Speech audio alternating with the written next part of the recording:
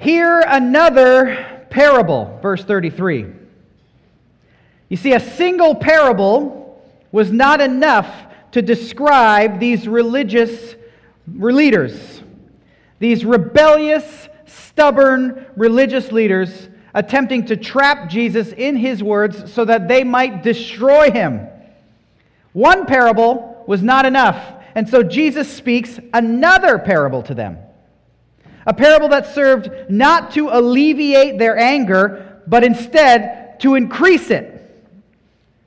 Jesus speaks a parable that ought to have brought them to repentance, but instead this parable only served to enrage these religious leaders even further. So in the first of three consecutive parables recorded in Matthew chapter 21 and 22, first we looked at it last week, Jesus explained. He spelled out for them spelled out for the crowds the defiant and obstinate attitudes of the religious leaders that were standing before him on that day. And he revealed to everyone listening, everyone present, the hardened hearts and the hypocrisy that characterized that particular generation of chief priests, scribes, and elders of the people. And so Jesus taught in the first parable, the parable of the two sons. In so teaching that parable, he rebuked the very leaders who came to him that day in the temple and interrupted him while he taught the crowds and proclaimed the gospel to the crowds. And he pointed out to everyone so that everyone could see their refusal to hear and believe the message of John the Baptist. John the Baptist, the first prophet sent by God to the nation of Israel in over 4 centuries, and they refused to listen to him. John the Baptist, the one the crowds recognized as a clear and unmistakable prophet who declared to the people of Israel that this Jesus was the Messiah come from God. John published for all the world to hear that Jesus is the Lamb of God who takes away the sin of the world in John 1:29. And yet, even though everyone knew John to be a prophet, the message that he spoke irritated and grated against the religious leaders who loved their positions of power and influence over the people, over the common folk. And these same religious leaders were at this moment unprepared to give up those positions of power and influence, even if a prophet from God himself should come to them, point out the long-awaited Christ that has come to deliver them and save them from their sins. They would rather hold on to their positions of power than humbly repent. This generation of Jewish leaders in Israel rejected John and his message and turned away from Christ, but they even did something worse. They actively sought to eliminate Christ and turn the whole nation against him. And now, in this second parable, Jesus again speaks to the crowds in the hearing of the interfering religious leaders and illustrates in parable form a lesson, a sort of history lesson for everyone.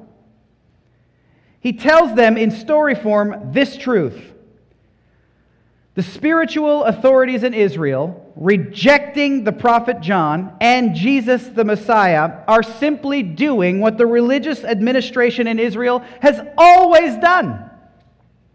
Rebelling against, spurning, and actively working against the gracious, clear, and repeated call of God to all of his people to repent and return to him for mercy and forgiveness.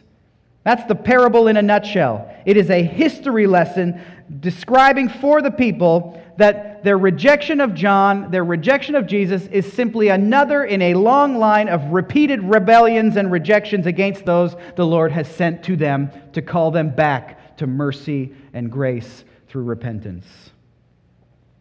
A mistake that hopefully we dare not make ourselves.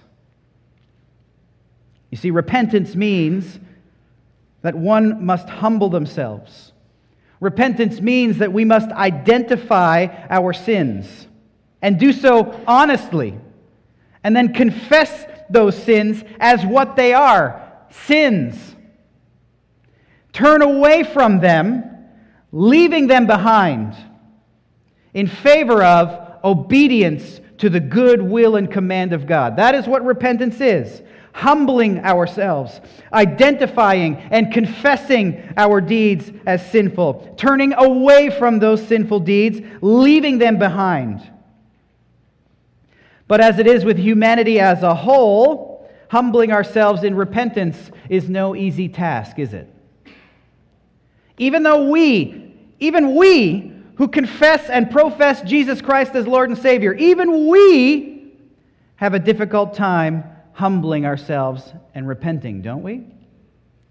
We know that God's Word, based on God's Word, that joy and peace and communion with God, who is the very delight of our souls, is located on the other side of repentance. And still, how difficult is it? Even when a trusted brother or sister in the Lord, even when someone we know loves us and has nothing but the best for us at heart, even if they should come and point out some sin in our lives that we must repent of, what is our first response? Is it to humble ourselves and repent? Oftentimes it's not. Oftentimes our flesh wants to defend what we've done, defend our sin, justify ourselves in our sin. Sometimes we want to lash out at them and fracture and break relationship because they had the gall to say that we should repent. Even for us as believers, true humble repentance is difficult business. And yet, even though it is difficult, the prophets, over and over and over again, this was their message. Repent, repent, repent. John began his ministry crying out to the people in Matthew chapter 3, verse 2, the first word of his public ministry, repent. And our Lord and Savior Jesus Christ, who began his earthly ministry, when he began his earthly ministry, began his ministry with the same word, repent. Deny yourself, take up your cross, follow Christ, turn from sin, turn to the Lord in obedience, repent. And why do they consistently call out for repentance? This most difficult work of repentance. Because both knew, both John and Jesus, along with all of the prophets who had come before, they all knew that repentance is the pathway to an unhindered relationship with God. And what is more joyful, joy-bringing, and delightful to our souls than unhindered relationship with God? Nothing! Our happy estate comes as we repent and confess our sins and have nothing between ourselves and the Lord. The great Puritan pastor Thomas Brooks wrote this, "Nothing can make that man truly miserable that has God for his portion." Portion here meaning his part, his lot, with which he rests fully satisfied. It brings us back to the idea of the Israelites being given their lots in the promised land and being satisfied in the pleasant land that God had given them. That's what that word portion means. Nothing can make that man truly miserable that has God for his portion, nor nothing can make that man truly happy that lacks God for his portion. God is the author of all true happiness. He is the donor of all true happiness. He is the maintainer of all true happiness and blessedness. And therefore, he that has him for his God, for his portion, is the only happy man in the world. See, the Puritans understood our happiness, our delight, our joy, our peace. All of it is found in our relationship, our unhindered, unblocked relationship with the Lord. And so when the prophets come, when John comes, when Jesus comes, and they all begin with repent, what they're telling you is, be joyful in the Lord. Find your joy in the Lord. The call to repentance, the call is a call to right relationship with God, which is therefore a call to your happiness, to your rest, to your satisfaction in and with the Lord Himself. Which is why the call to humility before the Lord is reiterated over and over and over again throughout Scripture. It's a warning to us that we do not ourselves become like the stubborn, hard-headed religious leaders that are talking to Jesus on this day. Hear the imperative, for example, from James, who wrote this to the believers. Draw near to God, and He will draw near to you. Cleanse your mind, you sinners, and purify your hearts, you double-minded. Be wretched and mourn and weep. Let your laughter be turned to mourning and your joy to gloom. And listen, humble yourselves before the Lord, and He will exalt you. See, repentance is a difficult and somber labor. It is a painful work that we work. It's painful as we work through it. But the end result, as James said, is He, the Lord, will exalt you. And armed with such knowledge, convinced by such a truth, how could you and I, who live in such unhindered, repentant relationship with the Lord, not be overflowing with joy? And how could we not be loving our fellow brothers and sisters in the Lord by calling them to the same joy? For this reason, knowing the results of repentance, the great reformer Martin Luther used to say, all life is repentance. A constant confession of sin, striving to turn from our sin to the Lord, who is our great joy. And the Apostle John makes it clear. This is one of the texts that is close to so many of our hearts. 1 John 1:9, if we confess our sins, the Lord is faithful and just to forgive our sins and cleanse us of all unrighteousness. Is there anything that delights your soul more than to be cleansed of unrighteousness? To be forgiven of your sin by grace alone, through faith alone, in Christ alone. This is the pathway to your true contentment. This was the pathway to Israel's true contentment. And for this reason, God graciously and mercifully sent to them prophet after prophet after prophet with a call to repentance.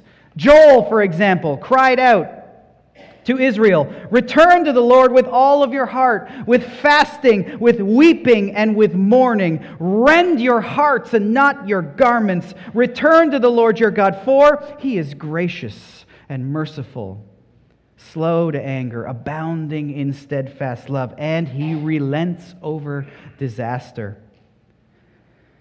And in the same way today, the Lord commissions faithful preachers and faithful elders and faithful Christians all over the world to proclaim the same message. The message of repentance and faith to the unsaved, that they might turn to Christ in faith and find their ultimate joy.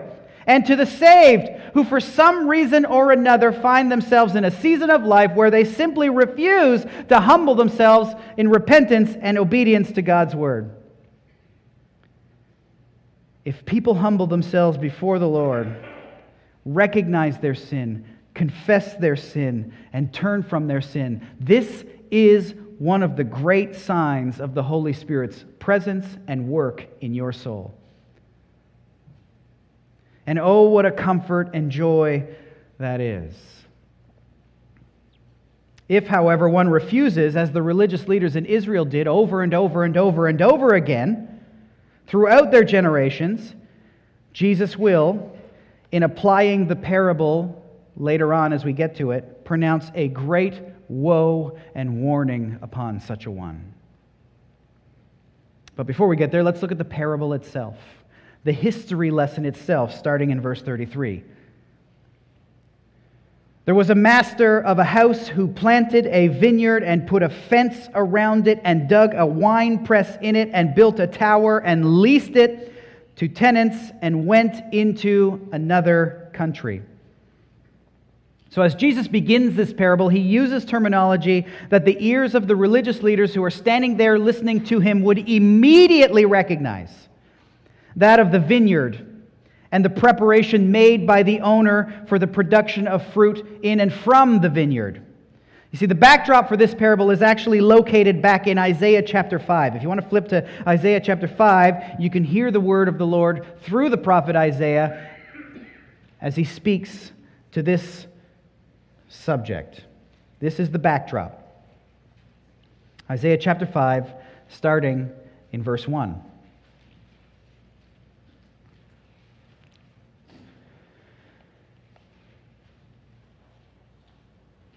Let me sing for my beloved, my love song concerning his vineyard.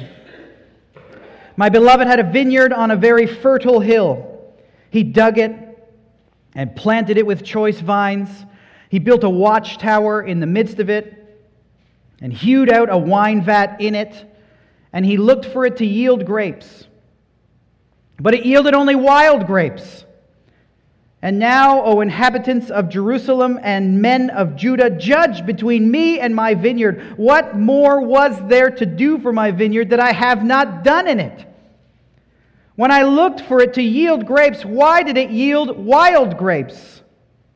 And now I will tell you what I will do to my vineyard. I will remove its hedge, and it shall be devoured. I will break down its wall, and it shall be trampled down. I will make it a waste. It shall not be pruned or hoed, and briars and thorns shall grow up. I will also command the clouds that they rain no rain upon it, for the vineyard of the Lord of hosts is the house of Israel. And the men of Judah are his pleasant planting, and he looked for justice, but behold, bloodshed, for righteousness, but behold, an outcry. This is the backdrop for the parable that Jesus speaks in Matthew chapter 21. Do you see the direct connections that are made here? The vineyard of the Lord of hosts is the house of Israel and the men of Judah. And so as Jesus now tells this parable, he updates and retells this prophetic word from Isaiah to a new generation. A new generation that is doing the exact same things as the previous generation. And they are familiar with their role in the story. They know exactly what Jesus is saying about them when he retells this parable. You see that at the very last, verse 43, verse 44, or 45, when it says they perceived that he was speaking about them. And so you see, there was a master of a house. And in the parable, this master represents the Lord who plants the vineyard, the God of Israel who took it upon himself without any outside help, any outside assistance. He planted a vineyard. Meaning, he chose a people for himself from among all the peoples of the world to be, according to Exodus 19, verse 5, his treasured possession among all the peoples. We read it in Exodus chapter 19. He says, "Now therefore, if you, Israel, will indeed obey my voice and keep my covenant, you shall be my treasured possession among all peoples. For all the earth is mine, and you shall be to me a kingdom of priests and a holy nation." So not only did the master of the house, the Lord, plant this vineyard, but he also provided everything necessary for the vineyard to actually produce an abundant harvest. Look at what the text says. He put a fence around it, meaning he encircled and protected the vineyard from any pests that might sneak in and try to raid it. He dug a wine press in it so that the tenants might have everything required to produce wine for consumption and sale from the fruit. And he built a tower, meaning in the center of the vineyard there'd be a tower, a place for archers and lookouts to watch over the garden and protect it against robbers who would seek to plunder the vineyard. In other words, the master set in the vineyard a number of special and unique advantages to assist the tenants in their ability to yield a healthy, abundant harvest of grapes. This is what the Apostle Paul means in Romans chapter 3 when he said to the Roman Christians, "What advantage has the Jew? Much in every way. To begin with, the Jews were entrusted with the oracles of God." So you see, the great advantage possessed by the vineyard of Israel was their being given the specific revelation of God's law by which to live. At this point in world history, everyone else, all other nations, groped around, looking to nature, looking to conscience, looking to other things. Israel alone was given the fence, the winepress, and the tower of God's law. They alone possessed the blessing of knowing exactly who Yahweh is, what He is like, what He commands, how to be right with Him, and how to please the Lord in life individually and as a people. What a blessing. In fact, Moses in Deuteronomy chapter 4 actually said this very thing to the people of Israel. Listen, "For what great nation is there that has a God so near to it as the Lord our God is to us? whenever we call upon him. And what great nation is there that has statutes and rules so righteous as all this law that I set before you today? Deuteronomy chapter 4. And similarly, for us today as the church, the Lord has given to us, His church, the Word of God, the clear, final authority in all matters of faith, in life, and of practice. Never underestimate the great blessing that the Lord has given to us. The fence, the winepress that He has given to us, the tower that He has given to us of His Word to govern our lives as individuals and as a body. But back to the parable. Even with all of these preparations made by the master of the house, we see in the parable that they are unfaithful to the commands of God. See, the master of the house leased the vineyard, well supplied and ready to produce, to tenants in verse 33, right? You see that? He leased it to tenants. Now, the tenants here represent the leaders of the nation of Israel, the religious leaders of the nation of Israel. And notice that the vineyard isn't given to them. The vineyard is leased to them, meaning that the owner of the vineyard, the master who has gone away for a time, still owns the vineyard. And he leases it to the tenants with the expectation that the vineyard will produce fruit under their care, and that the portion owed to the owner would be given in season as expected and as agreed upon.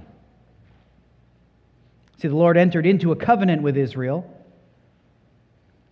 and promised blessings in response to their fidelity to that covenant. And so as the Lord watches Israel, what He wants from them is their obedience. But they never seem to get this right post-Solomon. And you see, the master of the house went into another country. In the parable, the phrase means the master moved away for a prolonged time.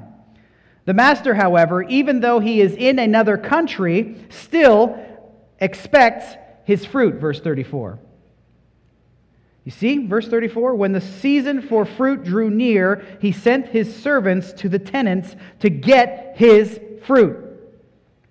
So the servants here represent the prophets that have been sent by the Lord to Israel to call for the fruit that He expects. And what is that fruit that the Lord expects from Israel? The Lord declared it to them in Leviticus chapter 19, verse 2. And He said to Moses, "Speak to all the congregation of the people of Israel and say to them these words, 'You shall be holy, for I, the Lord your God, am holy.'" This is the fruit that the Lord expected from His people Israel. They're being set apart as an obedient, light-bringing nation for all the nations that surrounded them. But when the Lord sent His people, His servants, to go and check on the tenants, on the nation, what did these servants see? What did the prophets of the Lord see when they came to the nation of Israel? Did they see fruit-bearing leaders? No, they did not. In fact, 2 Chronicles 24 tells us they saw things like this. 2 Chronicles 24, 17-19 reads, "After the death of Jehoiada, the princes of Judah came and paid homage to the king. Then the king listened to them, and they abandoned the house of the Lord, the God of their fathers, and served the Asherim and the idols. And wrath came upon Judah and Jerusalem for this guilt of theirs. Yet the Lord sent prophets among them to bring them back to the Lord. These testified against them, but they would not pay attention." And again in 2 Chronicles 36, "All the officers of the priests and the people likewise were exceedingly unfaithful, following all the abominations of the nations, and they polluted the house of the Lord that He had made holy in Jerusalem. The Lord, the God of their fathers, sent persistently to them by His messengers, because He had compassion on His people and on His dwelling place. But they kept mocking the messengers of God, despising His words and scoffing at His prophets, until the wrath of the Lord rose against the people, until there was no remedy." In other words, when you look at the history of Israel, when the Lord sent prophets to collect the fruit, there was no fruit to collect. The nation of Israel abandoned the Lord. They rebelled against the Lord, and the Lord, out of His great compassion, still sent His servants, the prophets, to call them back to Himself. These prophets went with a bold, courageous, clear, direct, and truthful bellowing, a crying out to the people, repent! Obey the Lord! Heed His commands! Love Yahweh! This was His grace showered upon a people who just never seemed to love Him in return. You see, the most devastating judgment that can come upon a people is the lack of prophetic voices, is the lack of bold from the mouths of the servants of the Lord. You see, Solomon understood this. He wrote it in Proverbs 29, verse 18. He said this, "Where there is no prophetic vision, the people cast off restraint." Or, as we're probably more familiar with hearing it from the old King James, "Where there is no vision, the people perish." Vision here means the prophetic call to repentance. The idea that without God revealing His truth by way of prophets, the people run wild, they run headlong into wickedness and sin, which ultimately ends in the judgment of God upon that people. And so you see the prophetic voices that the Lord continually sent to His people Israel, and the prophetic voices, albeit different in our day, prophetic now being those who boldly and articulately proclaim the truth of God as revealed in Scripture, the prophetic voices that we have in our own day is a grace of the Lord given to us. Because the Lord calls to everyone to repent of their sin and turn to Christ. That's what the Apostle Paul said to the people listening to him at the Areopagus in Acts 17. The Lord now commands all people everywhere to repent. But Israel didn't see the servants of God calling for their repentance as a blessing to them. Sounds familiar, doesn't it? Not many seem to see those courageous, bold voices who stand upon God's word and call for repentance in our culture, call for repentance from leaders, call for repentance from church leaders, call for repentance from Christians, call for repentance from society.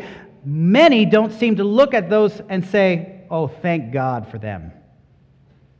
But it is truly a blessing to have godly leaders standing on the foundation of God's word, calling for every single aspect of our culture and society, our churches, everywhere, all to repent. Israel didn't see them as a blessing from the Master. For the nation of Israel, rather than thanking God for the time and for those that He sent to them to turn them back to Himself, the parable describes in verse 34, look, the tenants took His servants and beat one and killed another and stoned another. They beat one. Like you can see these in Scripture. An example of this would be Micaiah, who listened as the false prophet Zedekiah told King Ahab in 1 Kings 22 that Ahab would triumph in battle if he rose up and went against the king of Syria. Micaiah, however, not one to simply tell the king whatever it is that he wanted to hear, but more concerned to speak that which God had actually decreed, prophesied the truth. In the hearing of the king, he said this, "Ahab, if you go up to die, or if you go up to battle, you will die." 1 Kings 22:34, because the Lord has declared disaster for you. Now, what's the result of Micaiah's truth-telling? Is it Ahab going, "Well, thanks. I'm so glad you told me. I love it when people tell me prophetic truth like that"? No, it was not. 1 Kings 22:24 tells us that the false prophet Zedekiah came near and struck Micaiah on the cheek and said, "How did the Spirit of God go from me to you?" In other words, Zedekiah, the false prophet, wanting to maintain his position of influence in the king's court, called Micaiah, the real prophet, a liar. And Ahab put Micaiah in prison. You might also think of Elijah having to flee the murderous threats of Jezebel. You might also think of Jeremiah enraging the officials with his prophetic words so that, Jeremiah 37:15, they beat him and imprisoned him. But you see, the servants The tenants not only beat the prophets, but they also killed and stoned the prophets. And we see this, for example, in the life of the prophet Zechariah. In 2 Chronicles 24, we read this: "The Spirit of God clothed Zechariah, the son of Jehoiada the priest. And he stood above the people and said to them, 'Thus says God, why do you break the commandments of the Lord so that you cannot prosper? Because you have forsaken the Lord, he has forsaken you.' But the people conspired against him, and by command of the king they stoned him with stones in the court of the house of the Lord. They killed the prophet Zechariah in the Lord's house without mercy." Why? For speaking the truth of God, for calling the people to repentance. Are we getting the picture of the difficulty that repentance entails? Nehemiah, praying to the Lord on behalf of the Israelites who returned to Jerusalem at the end of their exile in Babylon and Persia, summed up Israel's history with the prophets by saying this in Nehemiah 9:26. "They were disobedient and rebelled against you and cast your law behind their back and killed your prophets who had warned them in order to turn them back to you." And in the New Testament, we have Stephen preaching to the high priest, preaching to the scribes and the elders of Israel after Christ's ascension. And he asked them, "Which of the prophets did your fathers not persecute? And they killed those who announced beforehand the coming of the righteous one, whom you have now betrayed and murdered." And in keeping with their historic tendency, the leaders of Israel, after the ascension of Christ, were, according to Acts 8:54, enraged, and they ground their teeth at Stephen. And they cast Stephen out of the city, and they stoned him to death. It's these same religious leaders who subjected the Apostle Paul to brutal lashings. And the writer of the letter to the Hebrews speaks of those prophets of old when he recounts history himself, saying this: "The prophets of old who suffered mocking and flogging, and even chains and imprisonment. They were stoned, they were sawn in two, they were killed with the sword. They went about in skins of sheep and goats, destitute, afflicted, mistreated, of whom the world was not worthy. Wandering about in deserts and mountains and in dens and caves of the earth." This is how the prophets of God have been treated by the world and even by the people of God throughout the history of our planet. And it didn't only happen to one wave of prophets. Look at verse 36. Verse 36, Jesus tells the next response of the master of the house, saying, "Again, he sent other servants, more than the first, and they did the same to them." Number of prophets were sent to Israel, a number that probably aren't even recorded in the Word of God, that we have no idea about. And they did the same to them. Now, I want you to just notice the patience of the landowner, the patience of the homeowner with these wicked tenants. Instead of immediately descending upon them to crush and destroy them for their insolence, the master sends yet more and more to call for the fruit that he expects from them. But the tenants repeat their earlier sins and do the same to the second round of servants, beating and killing and stoning them. And so the master does something rather unexpected. Again, instead of sending his armies to collect the heads of these contemptuous and insubordinate tenants, he once again displays his benevolence and his leniency even with such horrendous sins as these tenants have committed, saying in verse 37, "They will respect my son." Now, the master of the house would be perfectly justified in descending upon and crushing these tenants, right? But he doesn't. It says that he sends to them his son. Mark records this like this: the master had still one other, a beloved son. Finally, he sent him to them, saying, "They will respect my son." The master of the house sent to the tenants his beloved son. Hopefully, the symbolism is clear. The picture is of the God who, in his love for his wayward, rebellious people, sent his unique, one-of-a-kind, beloved Son to save all who would repent of their sin and turn to him in faith. But what did the tenants do? How did they respond? How did they react as they saw the sun coming over the horizon to them? Did they respond in joy and acceptance? Did they respond in happiness? Did they say, "Yes, the sun is here"?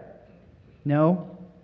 Look at verse 38 and 39. When the sun arrived, they said to themselves, "This is the heir. Come, let us kill him and have his inheritance."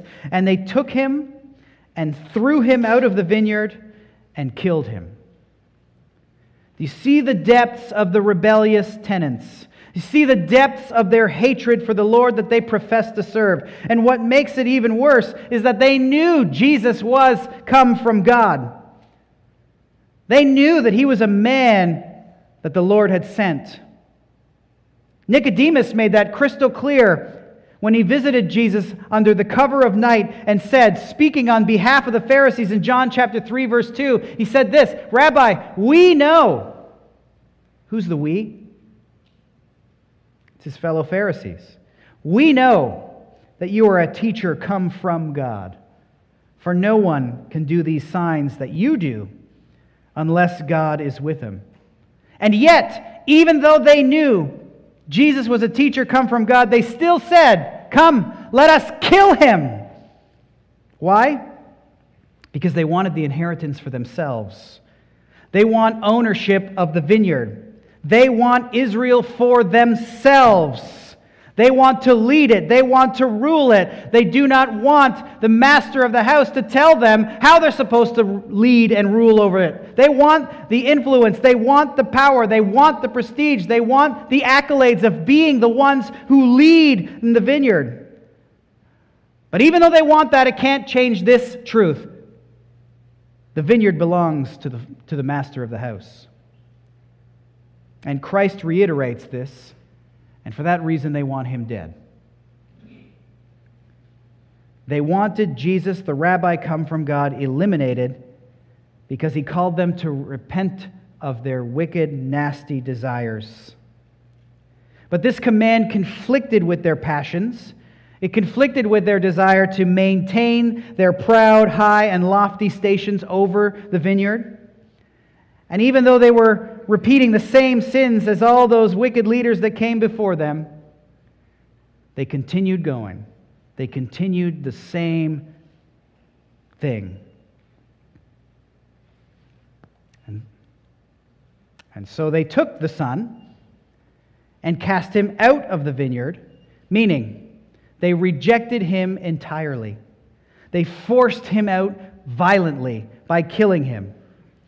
See, Jesus had been revealing this very truth to the disciples throughout his time with them. But now, even though it's in parable form, he quite transparently displays his knowledge of the religious leaders' intentions. And he declares himself to be the son of the vineyard's owner, something that the religious leaders cannot and will not sit idly by and take.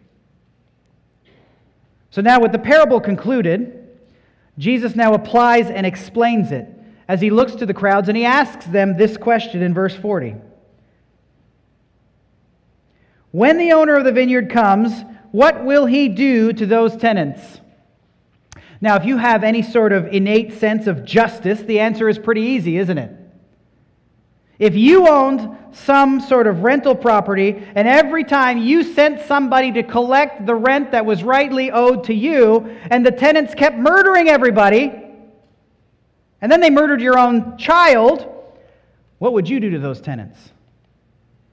Your sense of justice should be rising right now. And the crowds, probably angered by the thought of so grievous an injustice answered in verse 41. He will put those wretches to a miserable death and let out the vineyard to other tenants who will give him the fruits in their seasons. By this point, the religious leaders listening in understood the point of the parable. They understood that by tenants, Jesus was speaking about them. And Luke records that. When the crowd said these words, he will put those wretches out, give them a miserable death, and let the vineyard out to other tenants, the religious leaders, according to Luke, immediately reacted saying, surely not. Nope, that's not going to happen. God will never do that. He'll never kick us out. There is no way. This is the religious leaders' response.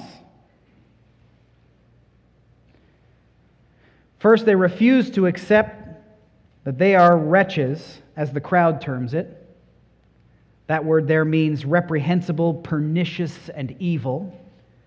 They refuse to accept that the master of the house, the God of Israel, would consider putting them, the religious leaders, to a miserable or severe death. And even more, they refuse to accept the idea that the vineyard might be taken away from them and given to others who give the owner the expected fruits in their season. These religious leaders thought very highly of themselves. In many ways, they thought they knew more than God did. Still a pretty common flaw in humanity, isn't it? The idea here being that the stewardship of the kingdom of God would be taken from the hands of these religious leaders who have always rejected and rebelled against God's call to repentance, and it would be given to a people, regardless of ethnic background, who produce the fruits of holiness, righteousness, and obedience to the Lord. And we find ourselves in this season right now. We as the church, those who truly love the Lord, who've turned to Jesus Christ in faith, in trust, and repentance, we are the current tenants.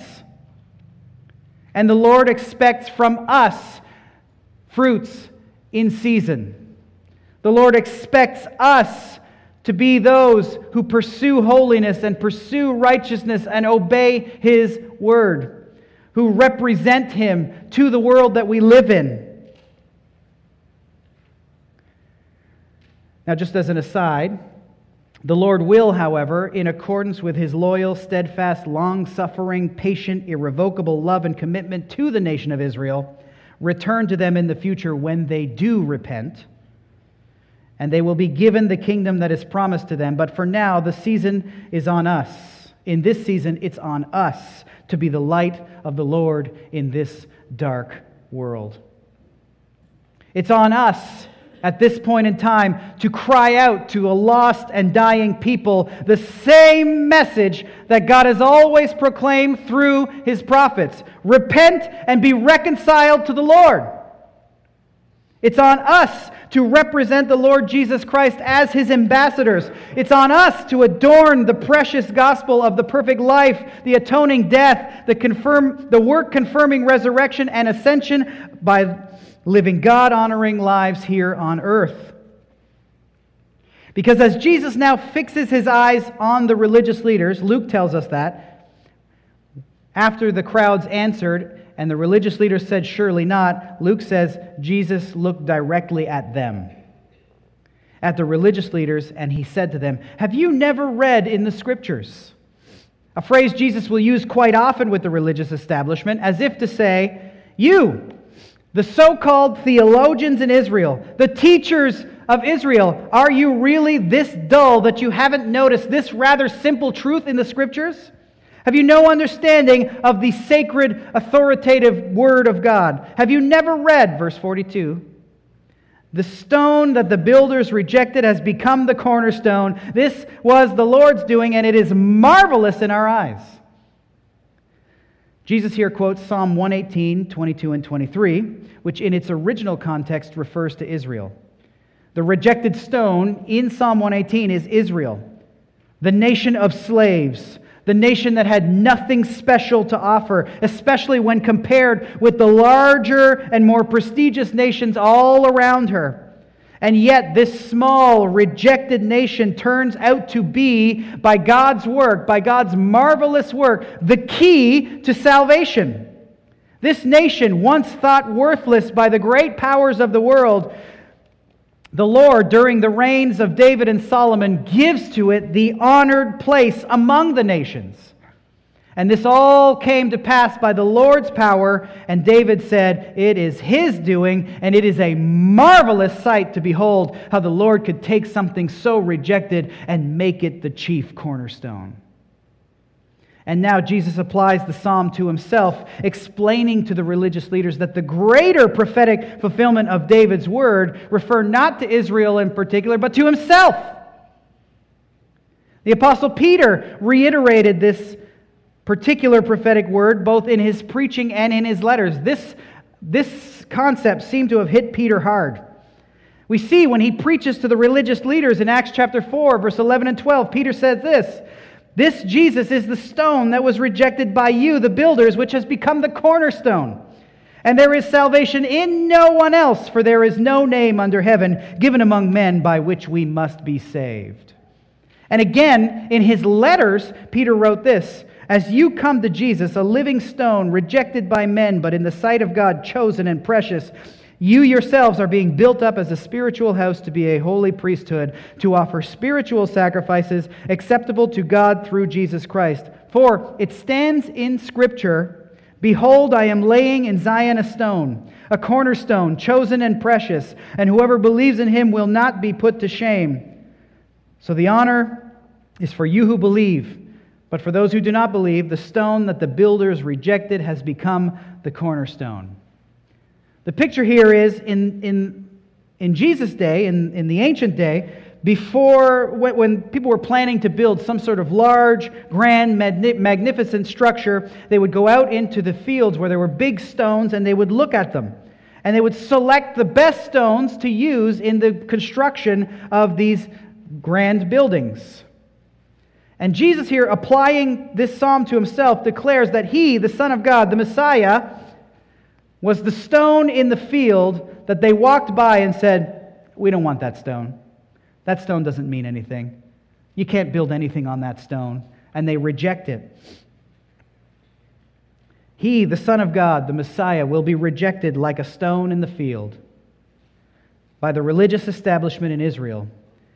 However, the Father in heaven has determined that Jesus will be the cornerstone, meaning the single most important and the most prominent stone in the temple of his saving gospel. Christ is the cornerstone of salvation. As Peter said, there is salvation in no one else. And because the builders, because the religious leaders in Israel rejected Christ the cornerstone, he continued his rebuke in verse 43. Look at it. "Therefore I tell you, the kingdom of God will be taken away from you and given to a people producing its fruits." The privileged position of these religious leaders will be lifted up from them, will be taken away from them. Their oversight of the vineyard will be removed from them, as they've proven over and over and over and over and over again to be wicked tenants. Now, this is not speaking about Israel. This is speaking about the leaders of Israel. And we know that because in verse 45, when the religious leaders hear what Jesus is saying, they immediately perceive that he was speaking about who? Them. Them there means the religious leaders. This is not some wholesale rejection of Israel, who at the time, and even up into our own day, rejects her Savior. But this is a rejection of the religious leaders, their spiritual leadership over the nation, the religious leaders of the day, and all the way up to our day, who point that nation away from the Lord's provision for them in the Lord Jesus Christ. Responsibility to faithfully produce the fruits of the kingdom will be given to a new people for a season. The idea being that oversight and stewardship of the kingdom will pass from the hands of the religious leaders and given to a people of whatever ethnic background, whatever skin color, whatever language, who will produce the fruit of the kingdom as they follow Jesus in accordance with, as we see in Acts 2:42, the apostles' teaching. The Lord will, however, in accordance with his loyal, steadfast love, bring the nation of Israel back to himself in the future, but we will be talking about that soon. For now, we must concern ourselves with the commands of Christ. You and I, the church, as the overseers now, must fix our eyes upon and labor diligently now to love the Lord our God with all our heart, with all our soul, with all our mind, with all our strength. We must labor diligently to produce the fruit of love for our neighbor, love for our brothers and sisters in Christ, loving them like we love ourselves, Jesus said. Meaning that in the same way we endeavor to ensure that our souls are saved, that our souls are in right relationship with the Lord, we do the same for those around us. The fruit, like James wrote in James 1:29, religion that is pure and undefiled before God the Father is this, to visit orphans and widows in their affliction and to keep oneself unstained by the world. Do you see the twofold fruit here? Actively be helping and tangibly be caring for your fellow believers in their affliction, and actively be avoiding worldliness and doing all you can to keep yourself unstained by the world. There are two fruits in that text. Tangible love for your neighbor, keeping yourself pure, holy, and unstained by the world. You see, the religious leaders that Jesus is talking to here were completely stained by the world in that they sought for, chased after the very same things that the world did. Power, position, influence, and the rest. But the household of God, you and I, to whom stewardship has been given, our hearts are to be filled with love for God and unstained by the world. Our minds are to be filled with thoughts of God and the knowledge of His Word and unstained by the world. Our souls are to be filled with Christ and the Holy Spirit and unstained by the world.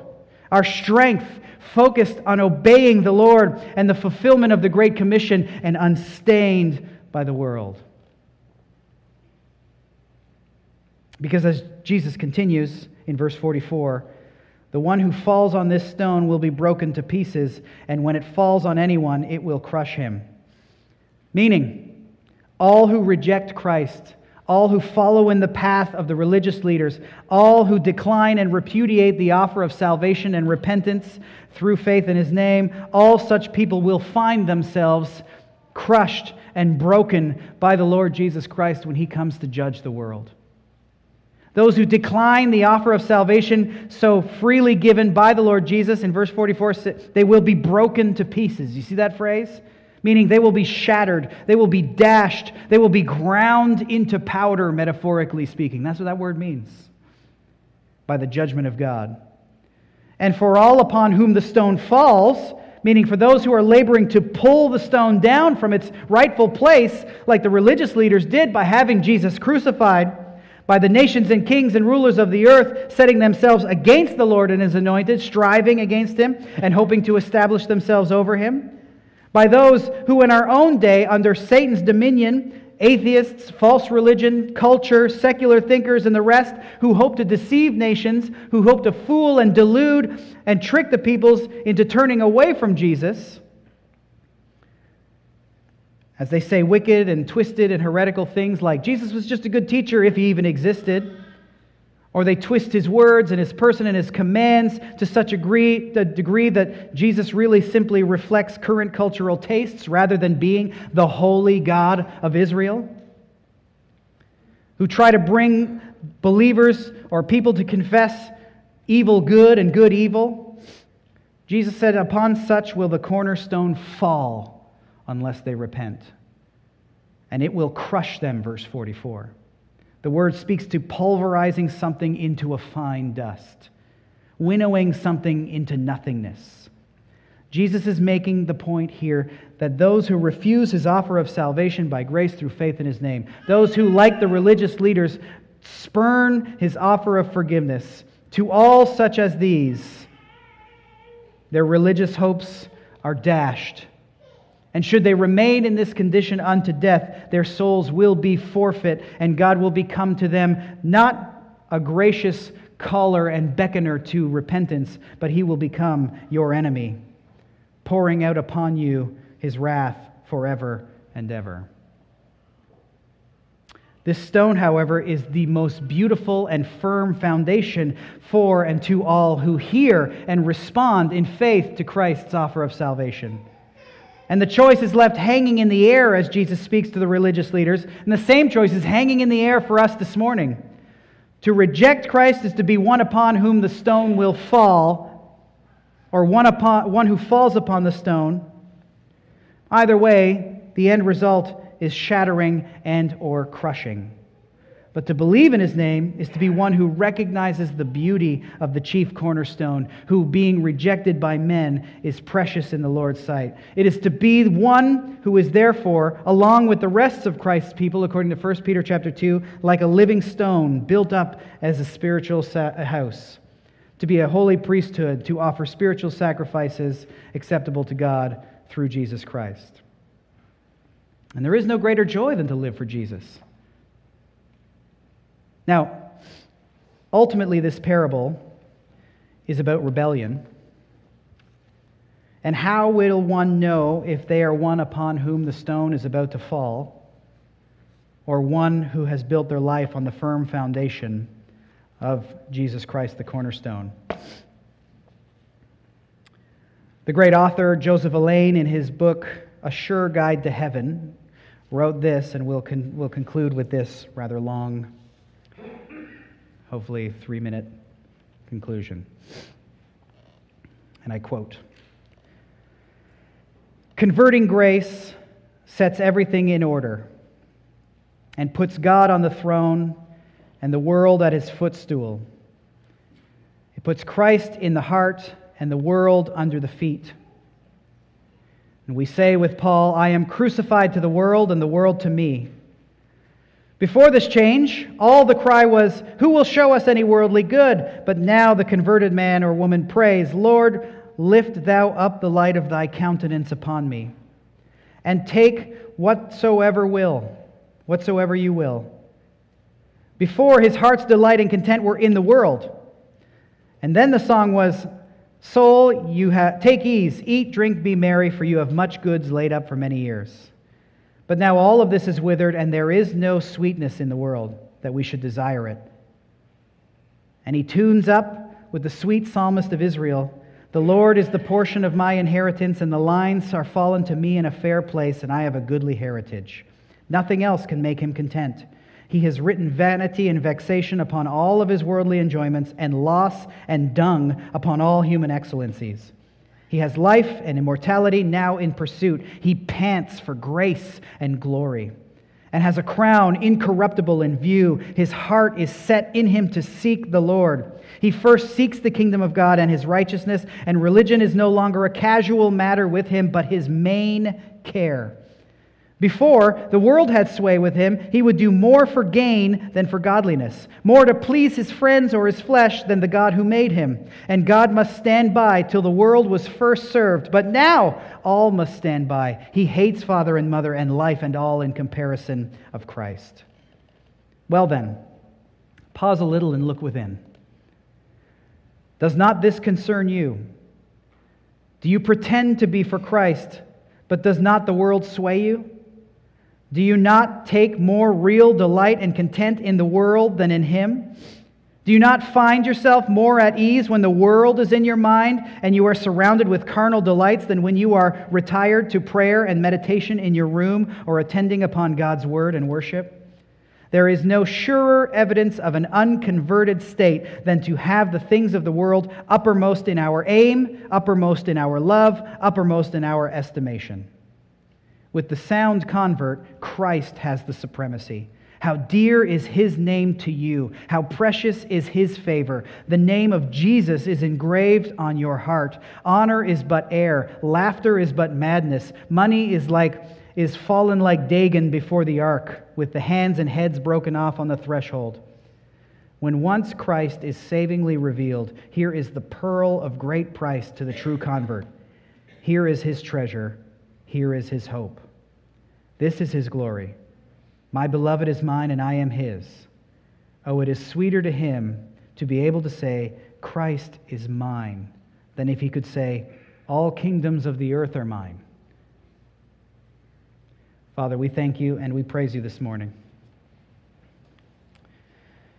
We praise You for the example of the rebellious, stubborn, stiff-necked religious leaders who refused to repent and turn to Jesus Christ, who refused to live holy, obedient lives for His glory, who refused to give up the glories of the world, but who instead sought them as uppermost in their affections.